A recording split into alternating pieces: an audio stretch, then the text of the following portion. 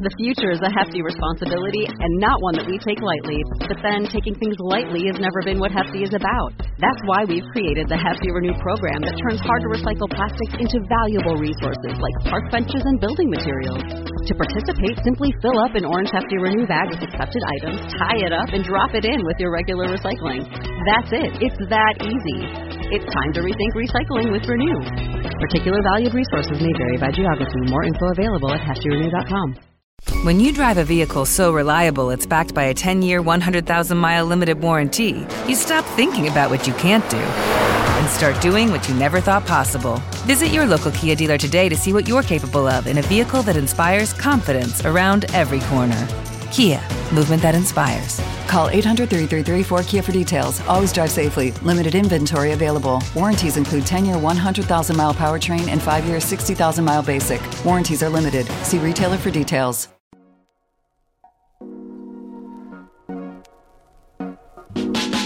It's Wednesday, October 12th, 2022. I'm Jackson Bird. Today, the verdict on that asteroid that NASA hit with a spacecraft last month. Plus, Tom Cruise's latest plan to make history in space, and the latest Cards Against Humanity expansion pack that you can only buy at Target, and which is submerged within a jar of clam-flavored mayonnaise. Here's some cool stuff for your ride home. Remember 2 weeks ago when NASA intentionally crashed a spacecraft into an asteroid? Well, now we've got the details on how it went. So DART, or the Double Asteroid Redirection Test, slammed into the asteroid Dimorphos at 14,000 miles per hour on September 26th. Dimorphos was never a threat to Earth, just an unfortunate test subject. Dimorphos orbits the larger asteroid Didymos, and the point of the test was to see if a collision could knock the asteroid off its orbit, therefore proving that as a viable method for nudging any asteroids on a path for Earth off their trajectory to protect us from any potential future impacts. DART was a wee spacecraft with basically just a camera on board, which shared images every second as it approached the asteroid. But, since the whole point was to collide with the asteroid, the images would therefore stop as soon as DART hit Dimorphos, because the satellite would be obliterated upon impact. I was hosting trivia at a bar during the impact and ended up pausing the quiz so that we could all watch it together. And it was hilarious watching a whole room of people, both there in the bar and on the live stream from NASA, erupt in cheers and applause when the signal cut out. Like, that is the only time you're going to get that reaction to a lost signal. But if the signal was lost, how do we have data on what happened? Well, from a number of places. Quoting Wired, scientists observed the DART collision several ways. As the probe flew towards its target, it first glimpsed the oncoming space rock with its onboard optical camera, called Draco. Dimorphos is so small and far from Earth that astronomers previously weren't sure if it would be a solid sphere or a loose dust ball. That first look revealed it to be a bumpy, slightly oval-shaped rock with boulders strewn about. The craft, along with the camera, were destroyed on impact, but they were being trailed by Lucia Cube, a briefcase-sized spacecraft developed by the Italian Space Agency that detached from DART 15 days before impact and did its own flyby, snapping photos a few minutes after the collision. Astronomers also used telescopes on Earth to monitor the collision, including the Southern Astrophysical Research Telescope in Chile, the Las Cumbres Observatory telescopes in South Africa, the Lowell Discovery Telescope in Arizona, as well as the Hubble and the James Webb Space Telescopes. These telescopes captured what appeared to be rays or a comet-like tail extending from the asteroid, confirming the crash caused rocky debris to fly away. End quote. And you can check out the Ars Technica link in the show notes if you want to see some of the photos. They are pretty awesome. And also, fun fact, when you Google terms like DART mission, DART NASA, or DART asteroid, a little animated version of the DART spacecraft zooms across your screen, hits it, and then slightly tilts your page of results. But anyways, ahead of impact, NASA had said that anything around a 10-minute change to Dimorphos' orbit would be considered a success. Actually, a recent NASA press release said that they were defining a minimum successful orbit period change as 73 seconds or more. Before the impact, Dimorphos took 11 hours and 55 minutes to orbit Didymos. After the impact, NASA can now confirm that Dimorphos is orbiting Didymos in 11 hours and 23 minutes. A change of 32 minutes. That is far more successful than the agency could have hoped for, although still within the range of their models. This marks the first time humanity has purposefully changed the motion of a celestial object. As NASA Administrator Bill Nelson said in a statement, quote, "All of us have a responsibility to protect our home planet. After all, it's the only one we have. This mission shows that NASA is trying to be ready for whatever the universe throws at us. NASA has proven we are serious as a defender of the planet. This is a watershed moment for planetary defense and all of humanity, demonstrating commitment from NASA's exceptional team and partners from around the world." End quote. Now, as for how they measured this change in orbital time, it mostly came down to the light that the asteroid pair emits and how that changed over time. Quoting again from Wired, "From Earth, the asteroid pair appears as a single dot, but its brightness decreases by about 10% every time Dimorphos eclipses Didymos or passes behind its neighbor. It's similar to measuring how exoplanets transit in front of the distant stars they're orbiting." End quote. So this is, without a doubt, a success, but there's a lot more information to be gleaned here, and practically applying it to real asteroid threats in the future will take a lot more work. For one, Scientific American explains, Dimorphos is more a loose collection of rocks than one solid chunk, and that worked in this mission's favor. Also, quoting Scientific American, "When DART hit, a lot of debris shot out from the asteroid into tails, each one thousands of kilometers long, and their recoil probably accentuated DART's impact," researchers said at the press conference. End quote. So while all of this works in theory, and DART was an incredible proof of concept, it did take 10 months for DART to get there from launch, not to mention lead time in planning the whole mission. Planetary scientist and DART coordination lead Nancy Chabot emphasized in a press conference that time and warning is key here. In an ideal world, NASA would nudge an asteroid off its course for Earth when it's a decade out. But sometimes smaller asteroids are tough to see until they're too close. Fortunately, the more we study this one test case, the more we'll know about how to apply its findings more effectively when it really matters. Plus, come 2026, NASA will be launching a near-Earth object surveyor that could help us identify potential threats sooner. But for now, it's nice to have an indisputable success on the books. And in other space news, so I've mentioned before that Tom Cruise is planning to film a movie on the International Space Station. First announced back in 2020, the movie will be directed by Doug Liman, and other than the predictable premise of a man having to save Earth, all we really know is that Universal has officially signed off on the project. And since a Russian actress and filmmaker pair beat Cruise to the punch at being the first people to shoot a feature film in space when they visited the ISS this time last year, Cruise has apparently made a suggestion to ensure he still gets his own first. As part of filming, he wants to be the first civilian to do a spacewalk outside of the station. Universal Film Entertainment Group chairman Donna Langley shared this information in an interview with the BBC last week, saying that Cruise will hopefully be the first person to do what's more formally known as an EVA, or extravehicular activity. The hopefully part might be less on the logistical and training side of things. Cruise famously does his own stunts, and after really upping the ante with Top Gun Maverick, literally doing his own stunts in space does seem like a natural progression if you're already living in the alternate reality of his life. But no, the hopefully part in that line could be more down to the timeline. The all-civilian Polaris Dawn crew, led by billionaire Jared Isaacman, who purchased 3 more civilian SpaceX flights following his first successful flight, Inspiration 4, last year, is planning a 5-day mission on board a Crew Dragon capsule for this December. And plans for the mission include a spacewalk. If SpaceX is able to get an EVA suit ready in time, that seems to be a bit in question at the moment, that would make someone on the Polaris Dawn crew the first lucky civilian ever to do a spacewalk. But hey, Tom Cruise is hardly a civilian. He can still be the first actor to do a spacewalk, and the first person to do a spacewalk as part of a film shoot, and probably the first civilian doing a spacewalk on the ISS. And maybe the spacewalk won't pan out for this December Polaris Dawn mission, and Cruise will get his chance to be first all around anyways. There still aren't any confirmed timelines for when Cruise will be invading the ISS with a film crew. And speaking of uncertain timelines, this morning, NASA announced that the next launch attempt for the Artemis 1 mission will be Monday, November 14th.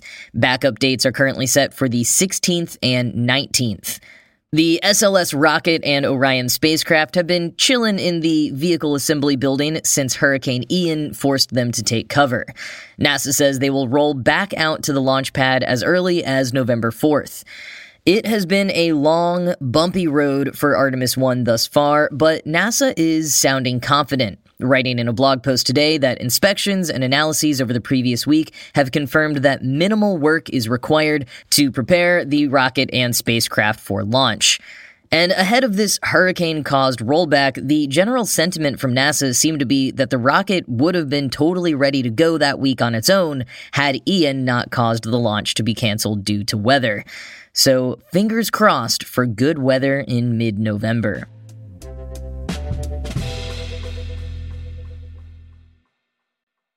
Cards Against Humanity is one of two companies in which I'm a mild fan of their product, but a huge fan of everything else that they do.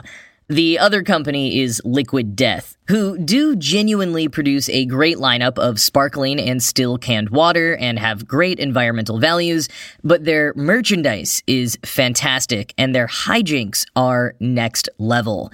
Last week, they teamed up with Martha Stewart to make an all-black, life-sized, severed hand candle, which is, of course, holding a life-size wax can of Liquid Death. And they even got Martha Stewart to make a commercial for it in which she chops off men's hands while cheerily discussing how much fun she had making the candles. Anyways, likewise, Cards Against Humanity's game, while obviously a roaring success since it launched in 2011, is not always my favorites. While most of the jokes that went over the line, making light of trans people, child abuse, people of color, disabled people, and sexual abuse have since been removed, a few do still remain, and I get that the point of the deck is to be offensive, but I'm also glad that they've been leaning more towards creative jokes and not just pandering to the lowest common denominator who thinks literally just seeing the name Helen Keller is the funniest joke in the world. Anyways, all that said, beyond their flagship card deck, Cards Against Humanity has gotten up to some supremely weird antics over the last decade. Mostly tied to the release of expansion packs or Black Friday, the company has done stuff like digging a hole on a live stream for absolutely no reason so long as people kept giving them money for it, created a fake chip brand called Original Prongles, sold people literal boxes of sterilized bullcrap for $6 each, ran a Black Friday anti-sale in which their card decks were marked up by $5, ran another one in which they asked people for $5 and gave them nothing in return, and in 2014, they literally bought a private island off Maine, giving 250,000 people who had purchased Kwanzaa-themed mystery packs a surprise 1 square foot of land on the island. And perhaps indicated by those 250,000 people buying mystery gifts, people really get into these stunts, which admittedly often have a charity angle as well. 30,000 people bought the boxes of bull feces, and 11,000 paid $5 for nothing. Over the last 2 years, the company took a more benevolent approach given world events.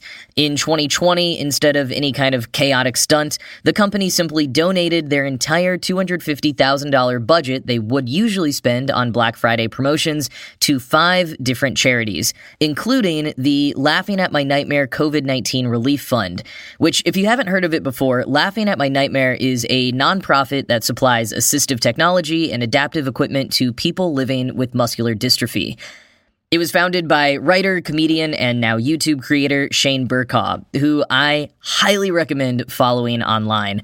I started following his blog on Tumblr years ago, and I cannot think of a better comedic match with Cards Against Humanity. I was thrilled when I heard about this collaboration while fact-checking the company's prank history this morning.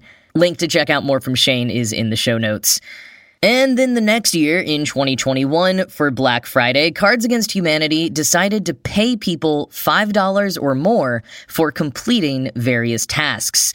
You could get $100 for getting the COVID vaccine that day, $5 for giving your mail carrier a hot dog, $5 for baking 12 identical biscuits in the shape of Paul Giamatti, and like a few other tasks, that one gave $5 to anyone who attempted it, but $10,000 to the winner of the best biscuits. And one of the more impossible-seeming tasks was successfully getting Hellmann's to bring back their 1994 test market item, Clamato-flavored mayonnaise called Clamonnaise. Well, no one was able to get Hellmann's to do that, so this year, just announced yesterday, Cards Against Humanity has officially launched their own Clamonnaise. Available exclusively at Target, and sadly I've heard reports already sold out, Clamonnaise is a jar of delicious tangy mayonnaise made with real clams. But that's not all. Inside the jar of mayonnaise is an entire 30-card deck of the brand new Clam Pack expansion. Yes, the entire deck of cards is physically submerged inside the mayonnaise. The company states on their FAQ that they spent months developing an FDA-approved vacuum-packed, food-safe, mayo-proof card wrapping system. My one friend who got his hands on a car of Clamonnaise yesterday said that he is waiting to open the jar until he has the right dish to pair it with. So I don't have any first-hand reports to share, but you can watch a few videos on the Clamonnaise Twitter account to see people pulling the deck of cards out of the mayonnaise jar. If you did get your hands on some Clamonnaise, be sure to hit up the main website for their official recommended recipes, including a traditional turkey clamwich and clamo wedge salad. Now, like I said, I've seen some reports it is already sold out, but if you're near a Target, could be worth checking just in case. Quoting the FAQ again, yes, it's a miracle that we convinced a Fortune 500 company to nationally distribute a clam-flavored mayonnaise filled with clam-themed rimjob jokes. So that is the only place you can buy it. End quote. Every purchase comes with a Clamo prize, which could be anything from an actual real pearl to a clam-themed vacation or a Toyota Camry. And by the way, this clam mayonnaise or Clamonnaise is apparently good. They worked with real professional chefs and everything to make it delicious, although your proximity to New England throughout your life may influence your palate here. And as for any involvement from Hellmann's, here's what Cards Against Humanity has to say, quote, "The Hellmann's Mayonnaise Corporation is a weak, cowardly excuse for a company that has ceded control to feckless dinosaurs who wouldn't know delicious mayonnaise if it was blasted into their mouths with a mayonnaise cannon. If you want to get anything done in this world, you have to do it yourself. Hellmann's can #EatMyClam." End quote. Wow, strong words. By the way, if you love the phrase "eat my clam," you can buy it on an official Clamonnaise bumper sticker. And if you missed your chance or don't want the jar of mayonnaise, there is an entire line of clam-themed merch on the site as well. As they say, Clamonnaise isn't just a delicious tangy spread, it's a lifestyle. You can get clam jammas, or pajamas, booty shorts, hoodies, t-shirts, a silkscreen poster, seafood bibs, a mug that says, "Don't talk to me before I've had my Clamonnaise," the Clam Pack expansion deck housed in a normal box instead of a jar of mayonnaise, and a copy of Moby Dick that has been entirely edited word by word to be about clams and mayonnaise. The story of Captain Clambo and the crew of the SS Clam Slammer has been renamed Clammy Dick. I am just so happy for all of us that every bit of this is real. You know, some geniuses work for years to launch spacecraft at asteroids in a bid to save humanity from potential annihilation, and others, they make an entire line of exquisite clam-themed merchandise. To paraphrase Robin Williams' character in Dead Poets Society, Medicine, law, business, engineering, those are noble pursuits and necessary to sustain life. But claminaise is what we stay alive for.